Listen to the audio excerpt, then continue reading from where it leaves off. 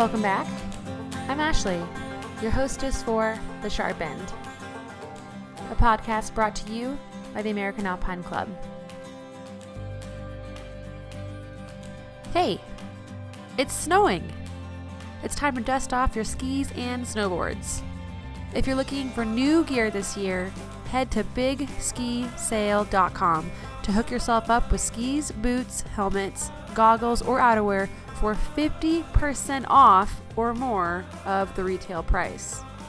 Josh over at bigskisale.com has new 2016, 17, and gently used ski setups for insanely cheap prices. So don't shop anywhere else.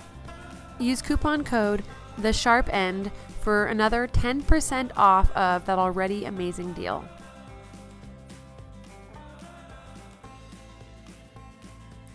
Around sunset on November 7th, 2015, Angela Hughes, 26, was at an anchor on Snake Dike, grade 357, preparing to rappel off of Yosemite Valley's Half Dome. Her tether system was not effectively clipped to the anchor, and when she weighted the system, it failed. She fell approximately 500 feet to her death. At 9 that morning, Angela, Mason, and Samantha started up the mist trail towards Snake Dike. They were behind schedule because Angela had not arrived at their campsite in Yosemite Valley until 3 a.m. due to commitments in San Francisco.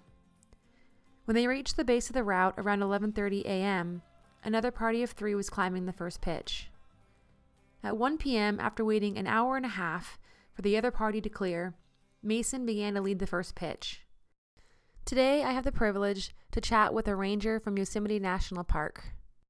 This man was the death investigator of this particular real incident.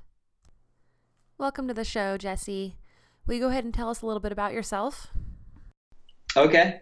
My name's Jesse McGahee. I'm a ranger in Yosemite National Park.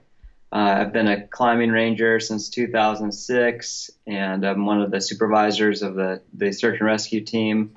I'm a helicopter rescue team member as well, so do a lot of rescue and also climbing in the park. Nice.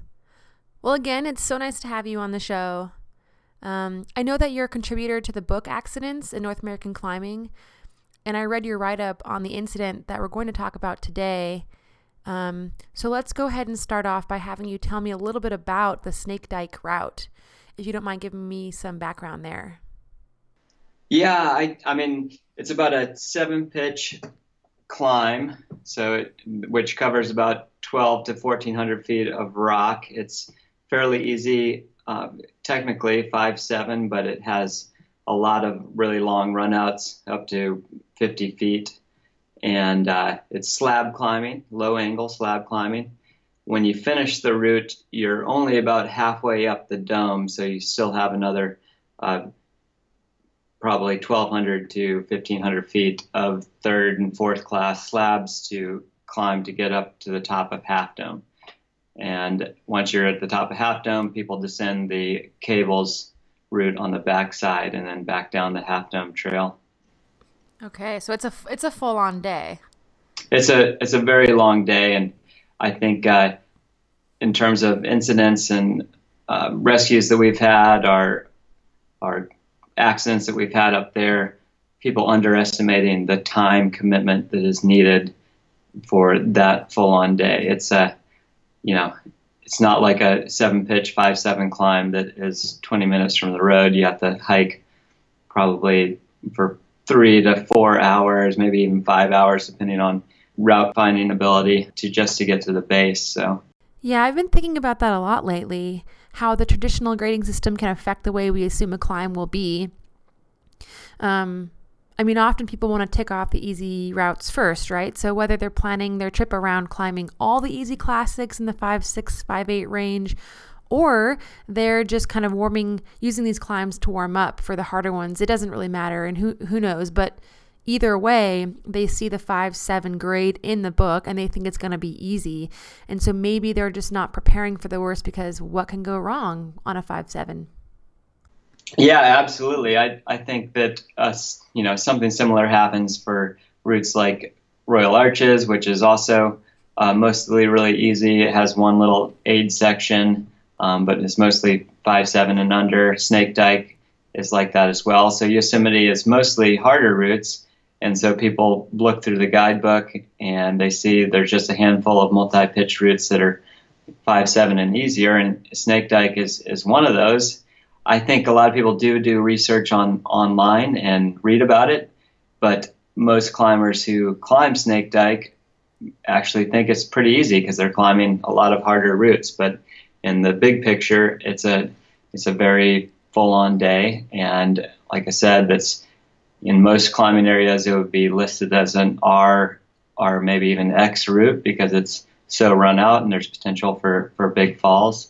So I think that false sense of security of it being rated 5'7" makes people kind of underestimate the preparation that they need to do in advance, and the time that they're going to need to complete the climb. Yeah, just something to think about. So Jesse, what happened in this particular incident?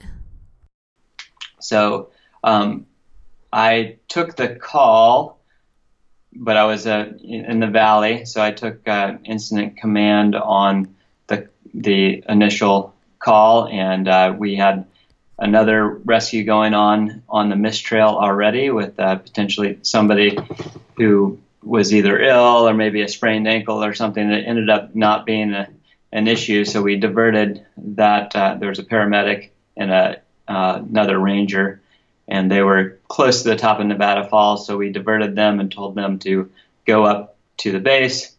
We had received the call from a party above Angela Use, who was the decedent in this case. That party called 911 and told dispatch that somebody had taken a long fall, and they didn't say that somebody had died. They didn't say that somebody had fallen all the way to the ground. They just said that they had taken a really long fall. And so at that point, we didn't know that somebody had actually died. We were hoping there was a rescue scenario. So we sent those two up to the base. While they were en route, we heard from the party again that she had actually fallen all the way to the ground. The paramedic and the ranger got on scene and confirmed that she had died. And the next morning, I went up with another ranger to. We couldn't recover the body that night, so we went up the next morning, and did a death investigation of the scene, and had a helicopter from California Highway Patrol that we work with a lot came in, and we hoisted the body out. Okay, so you're hiking 3 to 5 hours into a body recovery.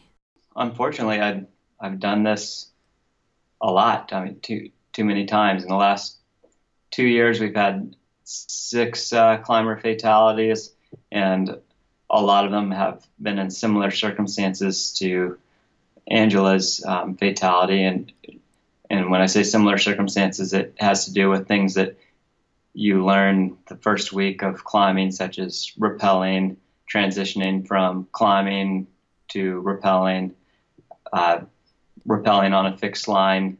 A lot of what we refer to as belay chain errors, things that have to do with your belay device or your daisy chains or your attachment device to your anchor.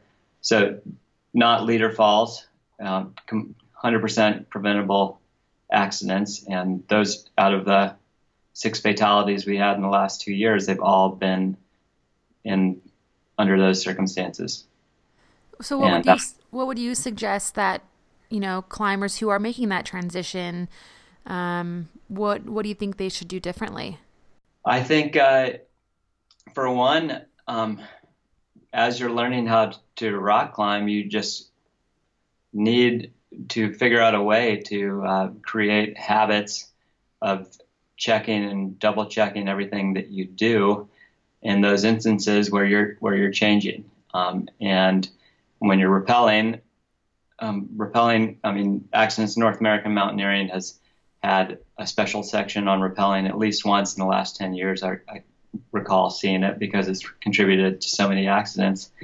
But I think that there's just this feeling of I'm finished with the climb and I'm starting to rappel. So your awareness maybe decreases a little bit. Because you have a sense of security. You're on your way down, and you're tired too. So you're not as sharp, and potentially during those moments your awareness is shifted. But yeah, I think the bottom line is anytime you're changing anything on at your anchor, on your device, on your harness that is an attachment point to the rope or to your anchor, double check everything. If you don't have a partner that you're starting that process of on the ground where you're checking each other's knots and saying, belays on, climb on. At that moment, you have a partner that is looking at your stuff and you're looking at theirs. But once you're off the ground, a lot of times you're on your own to make those checks. And if you miss something, there's no one else to catch it. And that's pretty much what happened in Angela Yuse's situation. Is she didn't have redundancy at her transition point. She was only anchored in with one point, and that point turned out not to be sufficiently anchored. So she didn't have a second piece in there or a second attachment point. She was a newer climber. Her partners weren't there to double check her situation. So at the most dangerous point for her, where she had already untied from a rope, she's left on her own and failed to double check her attachment points before she untied from the rope. And why was Angela by herself at this point? So they had decided to, because it was getting late and they were at the third pitch and the sun was already setting, the leader, Mason, got up to the anchor and he decided that anchor was not a good rappel point. Angela was in between Mason and the third person, Samantha. And Mason asked Angela just to stop at this other mid-anchor that actually was set up with the wrap rings that it looked like they could rappel from more easily. And that sounds like a fairly good decision, just to have less points of transition if she can already climb to that anchor and stop there while he belays the third person up. That should work. But if she's more experienced, Sam wouldn't have had to untie from the rope and be independent. She could have just kept on. She could have stopped there and belayed the third party up to her location. So there's a few decisions that they made that seemed like it was just kind of out of haste, like this would work, but it wasn't potentially the most redundant idea. Okay. And so then Angela falls, and then in all the excitement, they hear her scream, and they wrap down to her. So that at that point, when Angela falls, Mason was already belaying Sam up to her point, and Sam was almost even getting ready to traverse over to Angela's location, almost even with her location horizontally. And she basically sees Angela fall by her. So she was standing on that ledge probably for 20 to 30 minutes without weighting her anchor. So she's never tested it. She's just standing on a little ledge, and she was taking pictures with her iPhone. So that potentially was distracting her from what she actually had going on at the anchor. She was very interested in taking a bunch of photos of what was going on. And at a certain point, she leans back on her anchor, and at that point, since it's not clipped in properly, I think how it wasn't clipped in properly was probably a locking carabiner that was stuck in the open position with the screw gate had been screwed shut, but in an open position, if that makes sense. Yeah. And it slipped off of her belay loop somehow. I mean, the way that she had clipped in was definitely unconventional, and not a way that I've ever seen climbers anchor themselves before. But like I said, she's very new to multi-pitch climbing, and she didn't have anybody there to point out exactly how to do it. Mason was 20 feet above her and over, maybe 20 feet to the left of her, so he could see her, and he thought that, looked down, and he thought, okay, that looks like that's good enough. I think he did remark that it looked a little odd. It wasn't a typical anchoring system, but he didn't speak up about it before she untied, so he thought that it was sufficient. Did you talk to Mason and Sam afterwards? I did, yeah. There was a lot of discussion afterwards, and of course both of them feel horrible. I mean, Mason in particular felt awful, and a month, 6 weeks after the fact, he still felt horrible. I mean, that's something that he'll never be able to really recover from. The only thing I can say for him is that accidents happen, and the best thing that we can do out of one of these accidents as a climbing community is everybody can learn from it, and if it prevents some other accidents from happening, because people hear a story like this and they say, like, I want to come home to my loved ones. I want to do everything that I can every day I go climbing to be aware of any potentially fatal situation or accidental situation. So I think that's a little bit of solace, but not a lot. I mean, you can't ever get your friends back. You can't ever get your loved ones back after a situation like this. Yeah, and Sam too. I mean, she can never unsee Oh yeah, Angela falling. If she was right. even horizontally with her, walking towards her on that ledge, and then is probably seeing Angela smiling and like taking selfies or whatever, and then yeah, I mean, she can never unsee that either. Right. Yeah. No, that'll be etched into their memory for the rest of their lives. And an interesting thing that happened. So on their way down, trying to get down to Angela as quick as possible, Angela fell 500 feet because she fell, 300 feet to the base of Snake Dike, but then she fell. There's, a cliff off to the right of the base, and she fell another 200 feet down past the base of Snake Dike route. So they couldn't see because it was pretty dark at that point. Once they started descending, they couldn't see exactly where she ended up, and Mason and Sam wanted to get down as quick as possible. One of the other parties had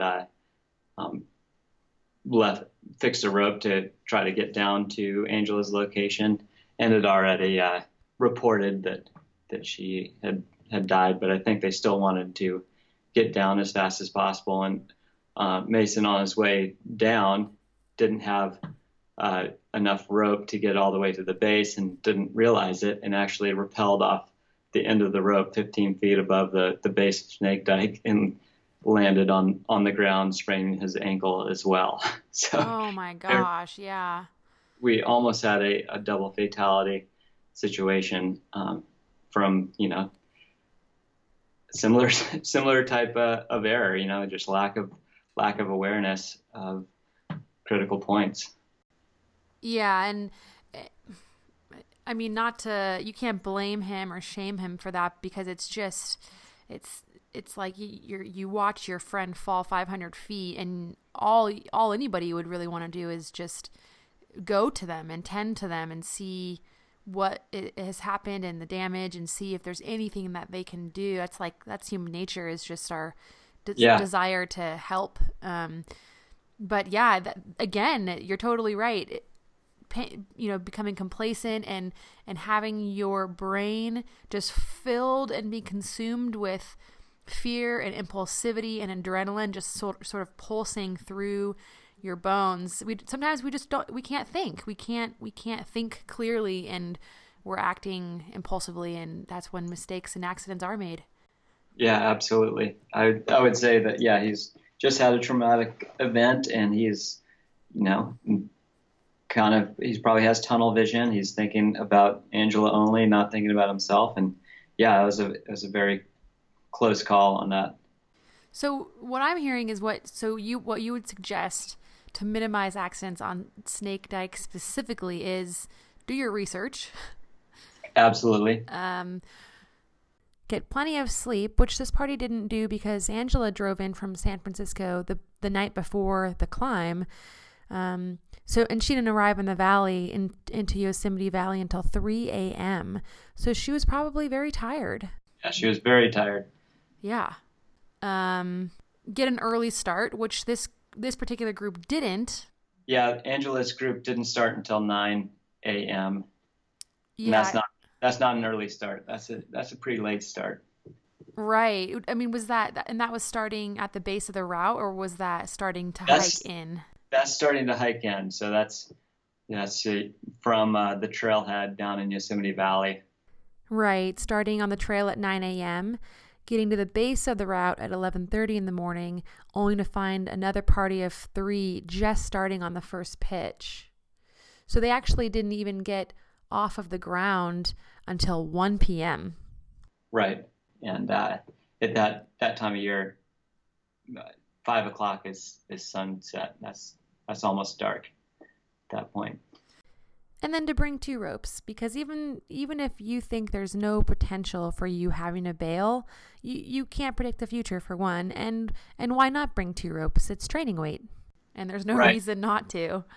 Right. You can bring it, just a tag line, an 8 mil that you can just use for a pull rope. It doesn't have to be a full size 70 meter rope. You can just bring, a 60 meter 8 mil rope. It's not a lot of extra weight, but I advise that on any route you're going to do, from the Nose in a Day to Snake Dike. You always want to have an option to bail if things don't go well, because if you don't have that with you, then you're setting yourself up for an accident, or for having to leave a ton of gear, or for potentially needing a rescue. And that's something that even, I almost always have a plan for retreat, for descending if I need to. Hey, thanks, Jesse, again for being on the show. I really appreciate it. Yeah, no problem. It's been my pleasure. So another thing that you can do to prevent an accident like this from happening to you is to learn about your climbing partner. In this particular instance, the approach was 3 to 5 hours into just the base of the climb. Think about that. That's 3 to 5 hours of potential conversation you can have with your partner about skills, experience they have, different scenarios that may come up on the wall, bailout plans, the weather. I mean, I don't know what else you're talking about on the approach, but that's what I would talk about. Here are a few more thoughts from Jesse's analysis in the 2016 edition of Accidents in North American Climbing. At the anchor from which she fell, Angela attempted to clip into only one bolt with a single anchoring system before detaching herself from the rope. A fundamental principle of anchoring is redundancy. In this instance, having a separate sling independently clipped between her harness and a bolt would likely have prevented her death. Other factors may have contributed to the accident, including lack of sleep and using her cell phone. So with the available evidence, we can only speculate about the exact mechanism for Angela's anchoring system failure. But we have factors, and those factors definitely increase the possibility of a critical incident. During the first week of climbing, we learn about redundant anchor systems, and we must continue to use them. Regardless of experience, watch what your partner is doing. Jesse says, if you see something that doesn't look right, then speak up. Thanks again, Jesse, for being on the show. And thanks to all the listeners out there who continue to encourage me to pursue this project. If you'd like to be on the sharp end to educate adventurers on previous incidents, please send me an email at accidents@americanalpineclub.org. You can even be anonymous. But please help me spread awareness so we can minimize these incidents together. Until next time, play hard and be smart.